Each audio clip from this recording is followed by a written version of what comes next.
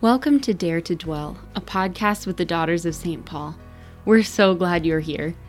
This season, we are gathering around the mics to share about the love of God poured into our hearts through the Holy Spirit.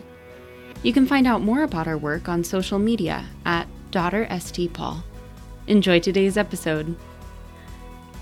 Hey, we're back. Hi. Welcome to Dare to Dwell, a podcast with the Daughters of St. Paul. I'm Sister Julie Benedicta. I'm Sister Oriane Pietra Renee. And this season, we are going to be working our way through The Sanctifier by Archbishop Luis Martinez. And I am stoked. I am also stoked. So if you can't tell from the title, The Sanctifier is all about the Holy Spirit. It is, and it isn't. But yes. Right. But no, but yes. So get ready. If that has not hooked you, I understand your confusion. Exactly. We were really noticing throughout the last year or so, so many people have been reaching out to us to ask specifically about prayer. Mm-hmm. And there have been so many, varied questions that we have about prayer, as a people, but also as individuals. And there have been so many people who were so eager to pray with scripture with us in our last season. But we also had a lot of people asking, like, how do I know if I'm praying? How do I know if a prayer counts? What if I feel like I can't pray? I don't have the words. I don't have the disposition. I feel dry and blocked. How do I know that I'm praying with scripture as opposed to reading it? All those different kinds of questions. How do I pray the Mass instead of just standing there and saying the words? Mm-hmm. And so much of that, honestly, if you go back to the root of the answer, it is the Holy Spirit dwelling in us. So we wanted to kind of, build off of our previous season about praying with scripture in a way that allows you to pray with everything. Yeah, that allows prayer to become like that deep relationship that is, in Romans, Paul says that we don't know how to pray as we ought. Mm-hmm. We just simply don't know how. But instead, the Holy Spirit within us utters the prayers that God knows that we need him to hear. And so it's kind of like, how do we get to know that voice? Mm-hmm. How do we get to become familiar with not only who we're speaking to, but who's speaking in us and who we're trying to hear from and all of that. And one way, definitely the best way, is scripture. The next best way is the Holy Mass. And then beyond that are some really beautiful classic works of spirituality by people who also knew his voice very well. Yeah. And Archbishop Luis Martinez is one of those people. Absolutely. He has compiled an amazing work in this book, and it's cool because he has kind of a technical language in some parts and a very poetic language in others. Yes. So we've definitely had people express that they found it like the best book they've ever read, and we've also had people express that they had a hard time getting through it because of the technicality. So we are here to break it open in a way that can be accessible to you no matter where on that spectrum you fall. Right. And this isn't going to be like a read aloud. We're not going to read through the book or something. It's more just kind of like borrowing from its themes and pulling some of our favorite quotes and kind of allowing it to guide our prayer and just kind of a sharing that comes as the fruit of that. That's really kind of going to be kind of our goal. So just a brief intro. Archbishop Luis Martinez was an archbishop in Mexico in, I believe, the 1940s and 1950s. And he wrote just like a ton of really cool spiritual work. You can find little bits of his stuff kind of all over. Like you can find all these little tiny books. Translated? Some translated and others not. But it kind of reminds me a little bit of the way that you find the little tiny books of Father Jacques Philippe that are like basically the size of a Hallmark card. Yeah, they're like little pocket books, cram-packed with wisdom to change your life. Exactly. So he's a little bit like him. I would say he's a little bit more technical than Father Philippe and just definitely a different spirituality, Mexican versus French and different culture, 40s different life versus contemporary. So, there's a difference. But I would think that there's something, I would say that there's something kind of comparable. Yeah. So for those who are fans of things like Interior Freedom or Searching for and Maintaining Interior Peace, like those books, this is something that's going to be kind of along those lines, I would say. So in The Sanctifier, you can also find it under the title True Devotion to the Holy Spirit, but that's actually an abridged version of the work. So The Sanctifier is the unabridged version So it contains also a section on the gifts of the Holy Spirit, a section on the virtues, and a section on the Beatitudes, which other versions don't always contain. Mm-hmm. And they're all, I believe the first part was really a book that he wrote, and the rest were either homilies that he gave or like a series of catecheses that he gave at some point. But then they all got compiled together and translated, for which I am very grateful. We're big fans of this book. Yes. Yeah. Yes. So if you would like to follow along with us this season and really learn how to deepen your prayer in the person of the Holy Spirit, you are welcome to follow along with the book, but it is absolutely not necessary because, as Sister Benedicta said, it's not a read aloud. No. And it's not a study either. We're just kind of like breaking open some of the beautiful nuggets that he has of what it means to have the Holy Spirit living in you and what it means to have the Holy Spirit praying in you. And part of the reason that I kind of teased at the beginning that, yes, it is about the Holy Spirit, but also it's kind of not, is because the subtitle of the book is The Classic Work on the Holy Spirit. But it's so much more than that. The first time I read it, I was almost, I'm not going to say disappointed, but maybe a little bit. Maybe my initial response was a little bit of disappointment until I realized just how rich it was. Because it's I'm trying to think of how to say it that doesn't make me feel like I sound silly, but rather than being so much about the person of the Holy Spirit, it really is about the love of the Trinity, which I understand is the person of the Holy Spirit. But I think we think of those two things kind of differently. We make distinctions that this book actually really helped me to maybe in some ways stop making. Yeah, so like how does the love of the Trinity become personified and how do we get to know him and how does he like live in us? That's so cool. Yeah. That's really, in my mind, the theme of the book. So the title is Sanctifier. It's dedicated to the Holy Spirit, but really it's about living deeply in the life of the Trinity. Yeah. And if the Trinity is something that you kind of struggle with, I mean, it's not something you can just sit down and explain and write a formula for. But if it's something you struggle with, we're not doing any apologetics in this podcast. But this is something that really, as Sister Benedicta was saying, like kind of helps to break down the barriers or the boxes that we've tried to stick the Trinity or the Father or the Son or the Holy Spirit into. And it really kind of helps to understand who they are and who they are as one in a really beautiful, dynamic way so that you feel like you know in a deeper way who you're being invited into. Yeah. Yeah. And I would say, too, I don't think the tone's going to change a whole lot. No. Either because it really, for one, the book is chock full of scripture quotes. I mean, you can't make it through a paragraph without seeing either like an implicit or an explicit reference to scripture. And so that's definitely part of how I pray with the book. But really, it's just something that you can make a Lectio with, that you can just kind of sit down and have a heart-to-heart. Like, Father, this paragraph here, he seems to have a particular sense of who you are, and I don't experience you that way. Can we talk about that? Like, so I feel like that's the kind of tone that we'll be able to have conversations through this book on. And I'm really excited to see how it goes and kind of what stirs in my own prayer with it and what we start to hear from you all as what comes up with these things. Yeah. So break open your Bibles. So this is just going to be a brief episode, but we wanted to introduce the book a little bit. And we thought maybe we could share just a few of our favorite quotes to kind of give you a sense of what kind of stuff we're looking at in this book. So, Sister Oriam, what's your first favorite quote from the book? Okay. I kind of want to preface this by saying this is a little cheesy, but I really love it. It's from chapter 1, page 1. And it is, love is the essence of the Christian life. It is the charity poured by the Holy Spirit into souls, the charity that embodies the perfection of all virtues. And I just love that. You stole mine. Sorry. No, that's awesome. I so love that you highlighted the same thing. Tell me what you love about it. Okay, so I love that it encapsulates the point of our existence.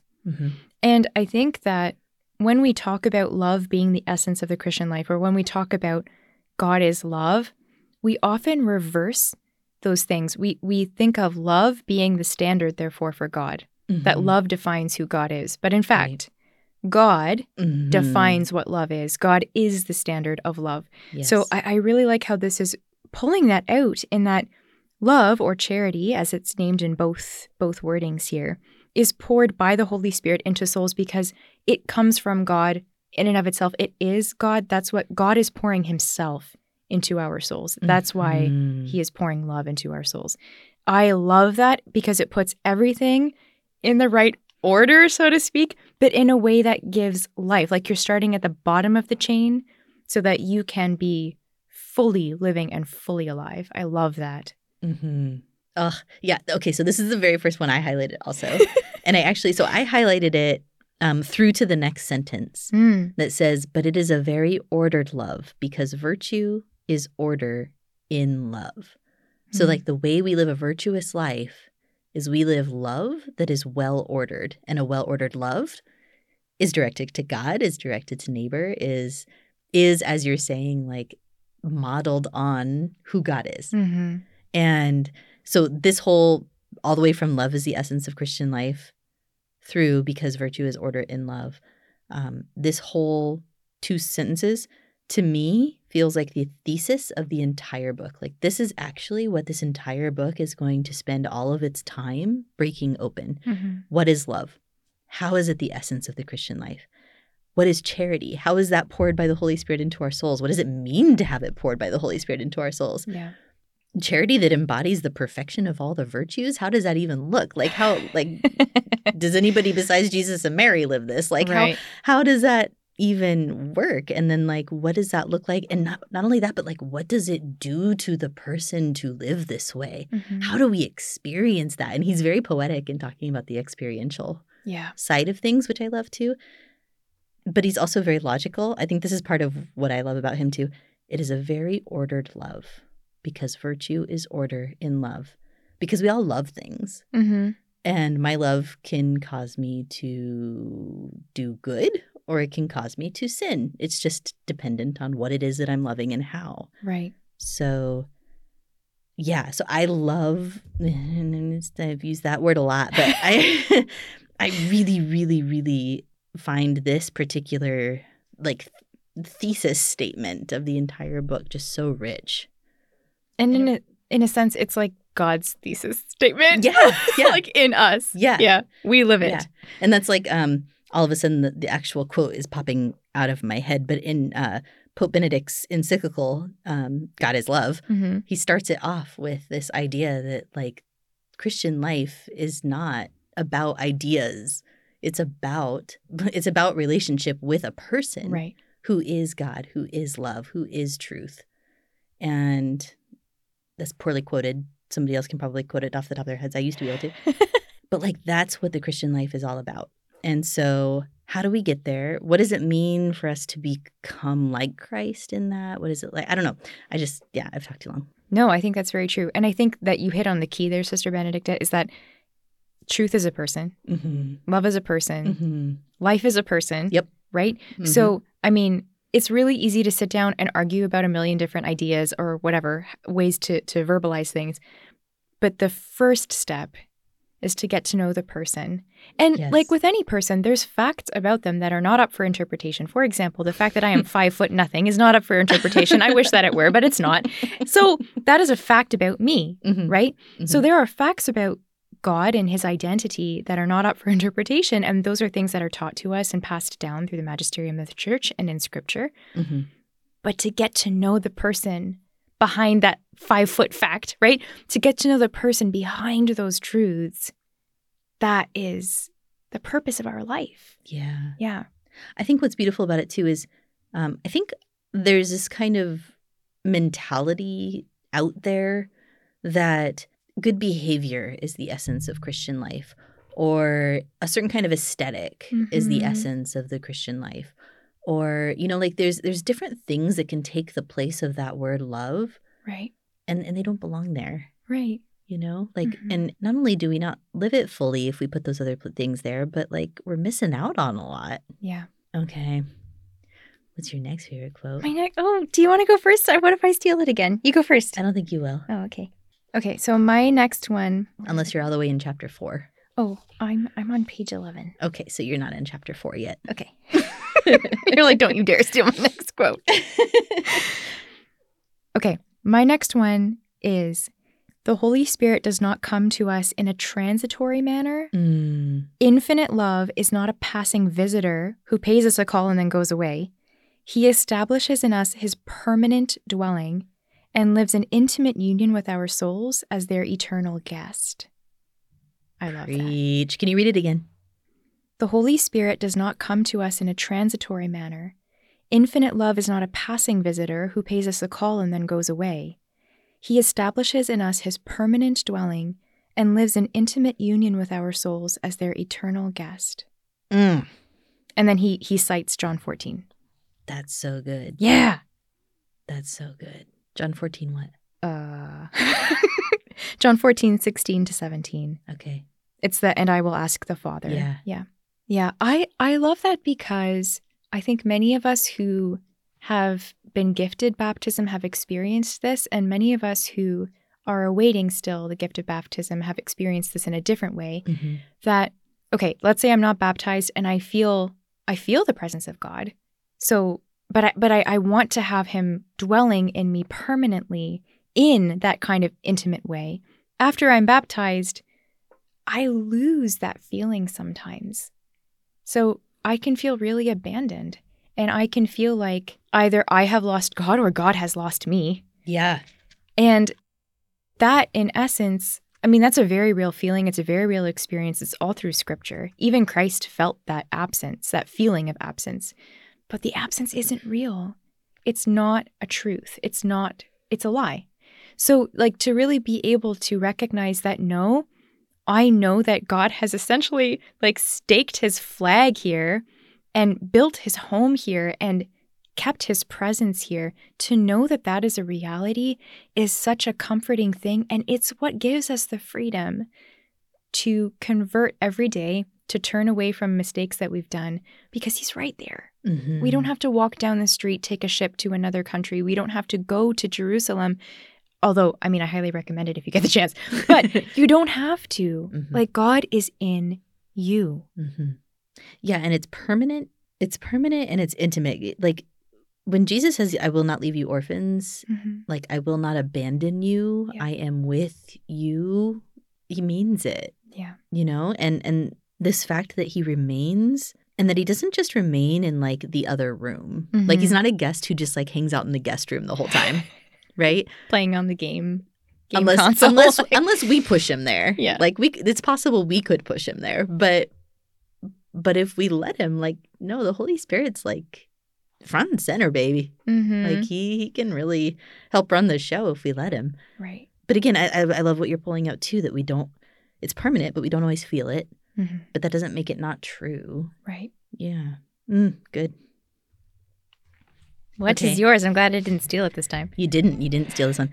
Unless you have it later. But okay, so this one is from chapter 4, which is called Holy Spirit, God's Gift to Us. And the quote is, to enjoy the Holy Spirit is to love. To enjoy the Word is to know. But just as the divine persons are inseparable, those divine joys are also intimately bound together. Intimate knowledge produces love. Profound love is a source of light. Whoever enjoys the Son and the Holy Spirit attains to the joy of the Father, plunging himself, so to speak, into the bosom of immense tenderness, into the ocean from which all good proceeds. Shoot, that is amazing. I love that he puts it in these terms of to enjoy the Holy Spirit, to enjoy the Son, to plunge into the joy of the Father that is the bosom of immense tenderness. Like, what even? That is amazing. And I think, like, I'm just going to be a little bit of a nerd here. The enjoy, like joy is in that word, right? We're talking about joy. That is exactly what the Bible says about Jesus rejoicing. That word joy again, rejoicing in the Holy Spirit. Like, that is the joy. There's so much joy there for us and for the Lord himself. Yes. And so the first time I ever read this paragraph, the first time I ever read this book, I was reading it because a sister had recommended it to me, but also because I was feeling a little bit, just whatever I was going through at the time, I was feeling a little bit distanced from Jesus and angry with the Father. Mm-hmm. And so I was like, well, I can get distance from both of them and I can go pray with the Holy Spirit. And they were like, ha, ha, ha. You go try that. That's what you think. Yeah, go try. Yeah. And so honestly, it moved me to tears. I think I made almost my entire annual retreat on that phrase, the bosom of immense tenderness. Because it refers, and he uses that phrase a couple of times throughout the book, and it's always referring to the Father. Mm-hmm. He's talking about the Father as the bosom of immense tenderness. And I had never considered the Father to be anything like that. The word tender and God the Father did not go together in my mind. I think for a lot of people that is the case. Yeah. And like even like the idea of like into the bosom of immense, like to imagine like almost like an infant being held close, you know? So just the intimacy and the warmth and the kind of gentleness that comes through from that phrase, it just, I really made almost my entire annual retreat on just that phrase. Yeah. And I think it's beautiful because, you know, no matter where we have been in our lives with our relationships with our earthly fathers, right? Some of us have probably lived an experience where that makes total sense. Some of us have probably lived an experience where that makes none. And some of us probably live somewhere in the middle of that spectrum, right? Yeah, yeah. But like to know that, you know, sometimes when you see a dad kind of like holding his newborn on his chest, and it's just so moving, and that can move us to tears of joy, to tears of nostalgia, or to tears of almost like, no, I don't want to say jealousy, but like recognizing that I didn't get that, Grief. you know? Grief. Thank you. Grief. And this kind of passage and who the Father really is to us, he reminds us that we do have that. No matter what our experience of our earthly fathers have been, maybe we have no experience whatsoever. Maybe we never knew our dads. But like, we do have that. We have a Father who holds us that close and that gently and with that much like unconditional, tender, fierce love. And you will never be robbed of that. That will always be yours because like as the quote earlier said, this is a permanent thing. This is not transitory. This is permanent. Yeah. Yeah. And it reminds me too of Psalm 131. Like as a child has rest in its mother's arms, so my soul takes rest in you, O Lord. Like just that image of the closeness, the quiet, the rest, the warmth, the comfort, the safety, like all of that is kind of, for me, wrapped up in that phrase, bosom of immense tenderness. Right. And it's like, if that's not the ultimate end, the ultimate goal, the destiny of any spiritual life, of any spiritual activity, of anything, then I don't know what you're about, dude. Yeah. Yeah, it's true. Yeah. That's beautiful. And then the other thing that I pulled out too from that was in John chapter 1, verse 18. It's kind of still in that prologue. In the beginning was the Word, and the Word was with God, and the Word was God. Later on, it says, "No one has ever seen God. The only Son, God, who is at the Father's side, has revealed him." And that's what the translation that we use for Mass is who is at the Father's side. But the other translation of it is, "No one has ever seen God. The only begotten Son, who is in the bosom of the Father, has made him known." Wow. It's the same place we're being invited into. The place we're being invited into is the place where Jesus is. And it is the bosom of the Father, which is immensely tender. That's like when Philip says, hey, just show us the Father. That will be enough for us. And Jesus is like, Philip, come on. You've been with me this long. You still don't know me, bro? He who has seen me has seen the Father. Yeah. Yeah. Yeah. So good. I can't wait for that chapter because that whole chapter is going to be fun. All right. Do you have another quote? I do. Okay. This is, I think it's my last one. I'm not sure.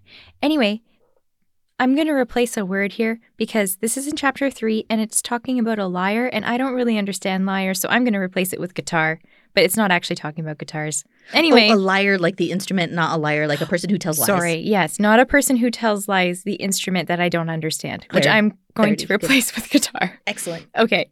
So imagine a fine guitar whose perfectly harmonized strings vibrate at the blowing of the wind. If you've ever left a stringed instrument in the wind, like strong enough of a wind, you've probably heard some of this. each giving its own sound and all together composing a beautiful symphony. This is the soul of a just man when the Holy Spirit possesses it fully and has harmonized all the faculties by means of his gifts. Each one of them, like the strings of a living guitar, gives its own sound when the wind of the Spirit blows. And then he ends in the next paragraph with, what else would the Holy Spirit, the personal love of God, produce but a song if it is proper to love to sing? I love that idea that the Holy Spirit can basically tune everything in us, because I don't know if any of you guys have ever played a musical instrument or heard a musical instrument out of tune, but it is atrocious. And at some point when things start to slip out of tune, if you don't have a really tuned ear, you might not notice at first. Yeah. You know, like something's just ever so slightly flat. Some people are going to notice before others. Something is really flat. Something just sounds wrong, but you can't always tell what it is unless you have a very good ear. And then at some point you're like, that C is not a C anymore. Everyone is just cringing. Right. Yeah. Exactly. Or sometimes actually, like in piano, you hit the key and it doesn't make a sound at all because Right. something's wrong with the string or the little hammer. So to me, this is like such a beautiful illustration of the fact that we have all these, he calls them faculties, like we have all these parts of us, our mind, our will, our heart, our bodies, like the way we process information, all those things. And if any of those parts of our perception or experience are out of tune, so to speak, something will be slightly off. And maybe it's something that we recognize in ourselves, but we're not really sure exactly what's going on there. Maybe it's something other people recognize in us, which is much more humiliating, but just as real and just as important, that something's not quite right. But the Holy Spirit, with his grace, can actually tune those things over time so that, you know, when something rubs against us or hits us, right? Or when he just blows, there's a song that comes out of that. And that song praises the Lord. So I like, you know, when we talk about the storms of our lives, and I always go back to Peter on the water and how he was distracted by the wind and the waves and whatever. Yep. That with the Holy Spirit, when we're hit by those things, that brings out a song in us. It doesn't bring out like, I don't know, this like horrible cacophony of off notes necessarily. I mean, it might reveal a couple that still need tuning. But there's a song that comes out in us that says like, I can praise you in this storm. I just stole lyrics from somebody's song. Anyway, but I think Casting Crowns. Casting Crowns. Thank you, Casting Crowns. But like for real, it allows us that freedom and it allows us that beauty. Yeah. I love that. And I love that you point out too that like another person could help to tune it. Yeah. I think like that's the importance, right, of having, I mean, if we can have a spiritual director, that's awesome. It's the importance of going to confession. It's the importance of having a faith community, people that are around us who maybe we could see like, hey, there's a really cool virtue being modeled over there that I would like to imitate. Like I can learn to be a little bit more, you know, like what I'm seeing over there that's attracting me and bringing me closer to God, or somebody who can just be really honest with us and say, you know, there's something going on here that I feel like maybe you want to think about. Maybe bring that to the Lord. Maybe bring it to prayer, bring it to therapy, bring it to something to kind of help you to tune that a little bit better. It feels like maybe that's a little off for you. Yeah. And to be able to have those relationships where we can be kind of open and honest with each other so that those they don't stay that way. And that we don't react like, okay, I hate tuners. They all need to stay away from me. And I am going to go down in my own blazing glory of horrible sounds. It's okay to be like, wow, thank you, tuner.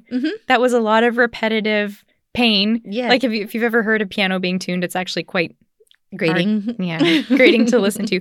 But that's what gets it to the place it needs to be. But it also doesn't mean we wait until everything's perfect before we start the song either. Like there is such a thing as a joyful noise. True that. Emphasis on the noise. Yep. Toddlers. So, yeah. So it's not as if you have to wait for perfection for that to be there, but to always be kind of making those little adjustments. That's really cool. I like that image. I don't think I noticed that. I'm not a musician. Yeah. So I don't know anything about lyres, but yeah. Yeah, that's really beautiful. Do you have a last one? I do. I'm trying to choose between two. Oh, sorry. Yeah, I'll deal with this one. Okay, so my last one just kind of you'll see. Okay, my last one is you'll see a theme. Okay. I have made reference, I think, to this before, and I'm sure I will again. He starts with these images of the sacraments, and then he just kind of like makes his claim. So he says, a priest pours water on the head of a child while saying mysterious words. The minister of God extends his consecrated hand over the repentant sinner and says, I absolve you in the name of the Father and of the Son and of the Holy Spirit. But underneath these things, underneath these causes, true prodigies are performed. St. Thomas does not hesitate to say that the justification of a single sinner is a greater work than the creation of the world. Whoa. What happens, y'all, in the confessional is bigger than the creation of the world. I have to sit with that. Dude. I have to sit with that. But this, I've quoted before, right? Yeah. I think I thought it was part of the Eucharistic prayer before. I think there still is a preface somewhere that says it, but it's definitely the collect for Christmas Day Mass, where it says... I love how you can quote collects. I cannot. that God who created the world and even more wondrously redeemed it. Mm-hmm. Yeah. Like he created the world out of nothing just by speaking because he wanted to. Yeah. And even more wondrously redeems it. That, to me, that's so comforting as I'm sitting on this here. Because, like, when you look around and you see a lot of things going wrong, either in your life or in someone else's or in the world or in nature or whatever. Or all of the above. All of the above. But you can say, like, you can look back and see just as God over time wondrously created. So, I mean, once and for all, he has redeemed us, but like, but so over time, that redemption is being applied and brought to fruition. Yeah, I think it's really fair to say, like, he has redeemed us. Yeah. He is redeeming us. And he will redeem us. Yeah. You know, I mean, he did it once for all on the cross. Right. But he's continually applying it to our life. And there will be a final moment of that, too. that is more wondrous, that is a greater work than the creation from nothing of everything. See, that actually makes me, I mean, I never thought that St. Francis was crazy, but the fact that a lot of people did at his time, the fact that he would go out and like preach to animals, people thought he was nuts. And I do understand why they thought he was odd, but I feel like if you really sat and thought about those words and let them penetrate your heart and your soul, you understand what his impetus was in doing that, because he's like, yo, creation, all of creation, God is redeeming us. And it's beautiful. Yeah. Yeah. Yeah. It's so good. And like the fact that he can say it, and he's quoting St. Thomas Aquinas. Well, he's paraphrasing St. Thomas Aquinas, but he says the justification of a single sinner. It's not even like the justification of all of collective humanity over the millennia somehow adds up to a greater work than all of creation. No, just of Joe over there. Yeah. Like, not only Joe over there, but Joe that I had an argument with this morning. Or Joe that cut me off in traffic yesterday. Or Joe that always breaks the photocopier. Yeah, for sure. Like, one single sinner. Yeah. And I mean, Jesus does say, like, there's more rejoicing in heaven over the repentance of one sinner than of someone who doesn't need any repentance, right? But, like, we can kind of get that. But to say more rejoicing over the justification of a single sinner than over the fact that anything exists at all. Yeah. That's cool. And that is the wonder and rejoicing that happens in the confessional. And that has nothing to do with like, okay, I'm going to say this wrong and then I'm going to correct it. It has nothing to do with like my inherent value as a person, as a sinner, right? It has everything to do with the fact of what was paid for me. Like the infinite, and I hate even using the word infinite because we use it so many ways that are not actually infinite. But like the value of the blood of God has so much worth that anything that's been paid for with that cannot be equaled. Right, because it's the value of the love of God. And what is the love of God but God himself? So the Right. value of God Right. becomes the value of a human person because he gave it to us. Right, So that's how valuable we are. Exactly, which is why I'm saying it kind of wrong, because then my inherent value becomes that which God has decided that I'm worth, right? So so then I can go back and say, well, actually, yes, it is my inherent value, but it's not my inherent value just because I exist. It's because he has redeemed me. Yeah. Because I've been baptized. I have accepted his forgiveness, and I continually try to live in it. And not that those things are necessary to earn it, but like continually being part of it and deepening it and making it more and more and more true in my life. Like, that's important. Yeah. So these are not, like, this is not going to be the structure of all the future episodes, but we really wanted to give you guys a little bit of, I guess, a taste of all the little nuggets that are out there, because these quotes that we pulled out are by no means standalone, like random. Oh, that was a particularly good one. Like there's a lot of this stuff throughout.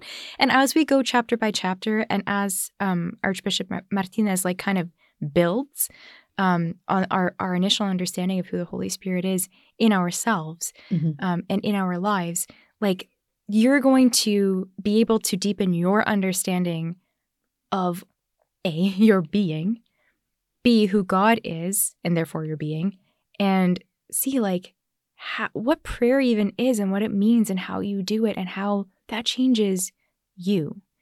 And I'm just so excited for you guys to be able to walk through this with us, because I'm so excited even to hear your reflections on this too. Oh, for sure. Yeah, so thank you so much for joining us on this little journey. We hope that your appetite has been whet for more of these kinds of nuggets, and that you are also interested in really kind of trying to sit and pray with these things. I'm excited to see what God does. So he always does cool stuff. He does. He does. And as a final note, before we launch into the prayer and before we head out of the episode, we just really wanted to express our gratitude to everybody who's become part of our Patreon community. It has been so wonderful to hear from you all. I love that we get to have more one-on-one interaction, more personal messages and things from everybody on Patreon. But also, like, they are the sponsors of this podcast. It would not exist without them. And also some things that are happening over on our YouTube page would not be happening without them. So if that intrigues you, please go check it out. And thank you to everybody in our Patreon community. Yeah. So this season, we are going to be closing each episode with a chaplet that was sort of written and sort of compiled by one of our sisters, Sister Julia Mary. It's the chaplet to the Holy Spirit, and it just really kind of focuses on the gifts of the Spirit. And I think it's a really beautiful little chaplet. So we're gonna close each episode with that. And if you look in the show notes, there will be a link. If you really like it, you can download a PDF of the prayers and pray along or make it part of your daily routine or something. So we'll begin in the name of the Father, and the Son, and the Holy Spirit. Amen. So the first decade is for the gift of wisdom.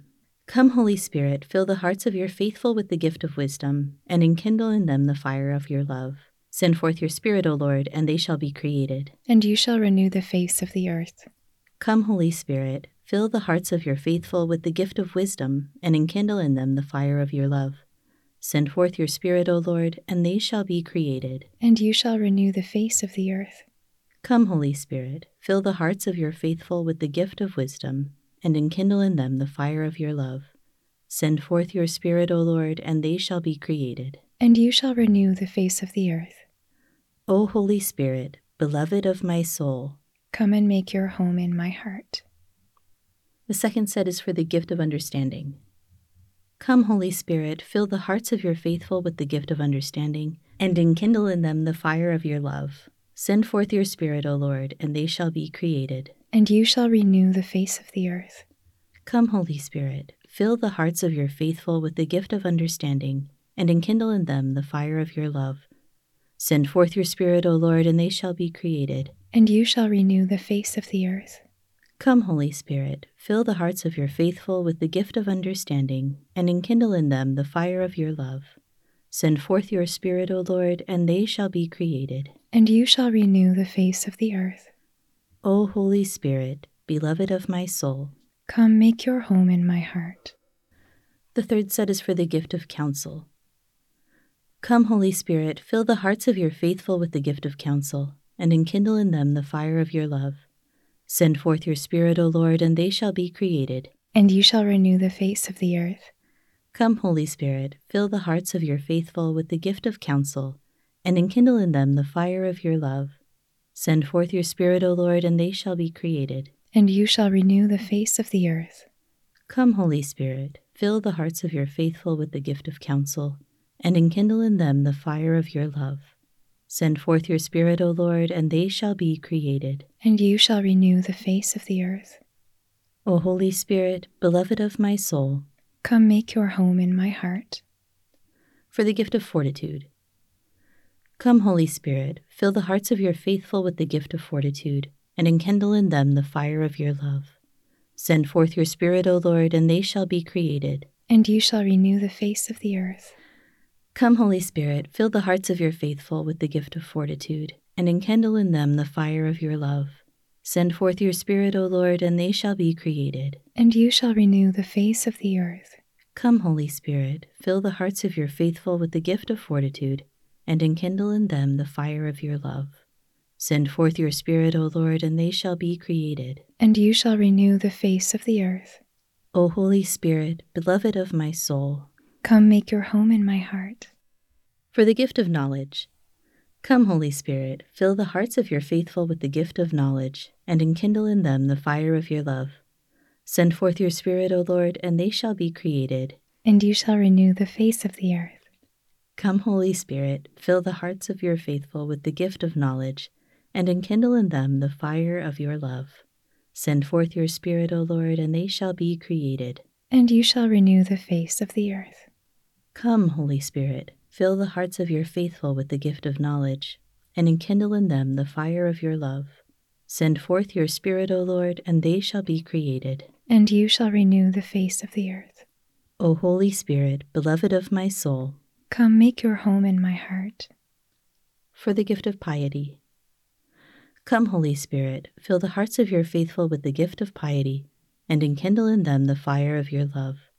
Send forth your Spirit, O Lord, and they shall be created. And you shall renew the face of the earth. Come, Holy Spirit, fill the hearts of your faithful with the gift of piety, and enkindle in them the fire of your love. Send forth your Spirit, O Lord, and they shall be created. And you shall renew the face of the earth. Come, Holy Spirit, fill the hearts of your faithful with the gift of piety, and enkindle in them the fire of your love. Send forth your Spirit, O Lord, and they shall be created. And you shall renew the face of the earth. O Holy Spirit, beloved of my soul, come make your home in my heart. For the gift of fear of the Lord.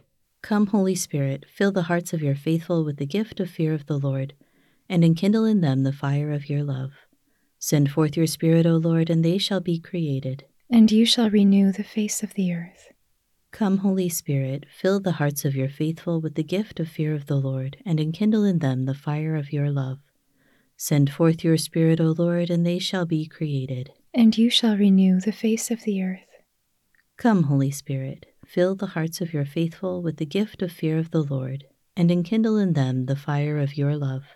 Send forth your Spirit, O Lord, and they shall be created. And you shall renew the face of the earth. O Holy Spirit, beloved of my soul, come make your home in my heart. By myself I can do nothing, but with God I can do all things. For the love of God I want to do all things. To him honor and glory, to me the eternal reward. Holy Spirit, vivify me. Love of God, consume me. The way of truth, lead me. With your grace, empower me. You are the promised one sent by the Father, reminding us of all that Jesus Master taught. I ask you for no other knowledge, no other wisdom than that of Christ crucified, and that he may live in me. Thank you so much for listening. Dare to Dwell is a production of the Daughters of St. Paul and is brought to you by our generous supporters on Patreon. For more information about our sisters or ministry, or to learn about how you can support us, visit connect.pauline.org/Patreon. God bless you.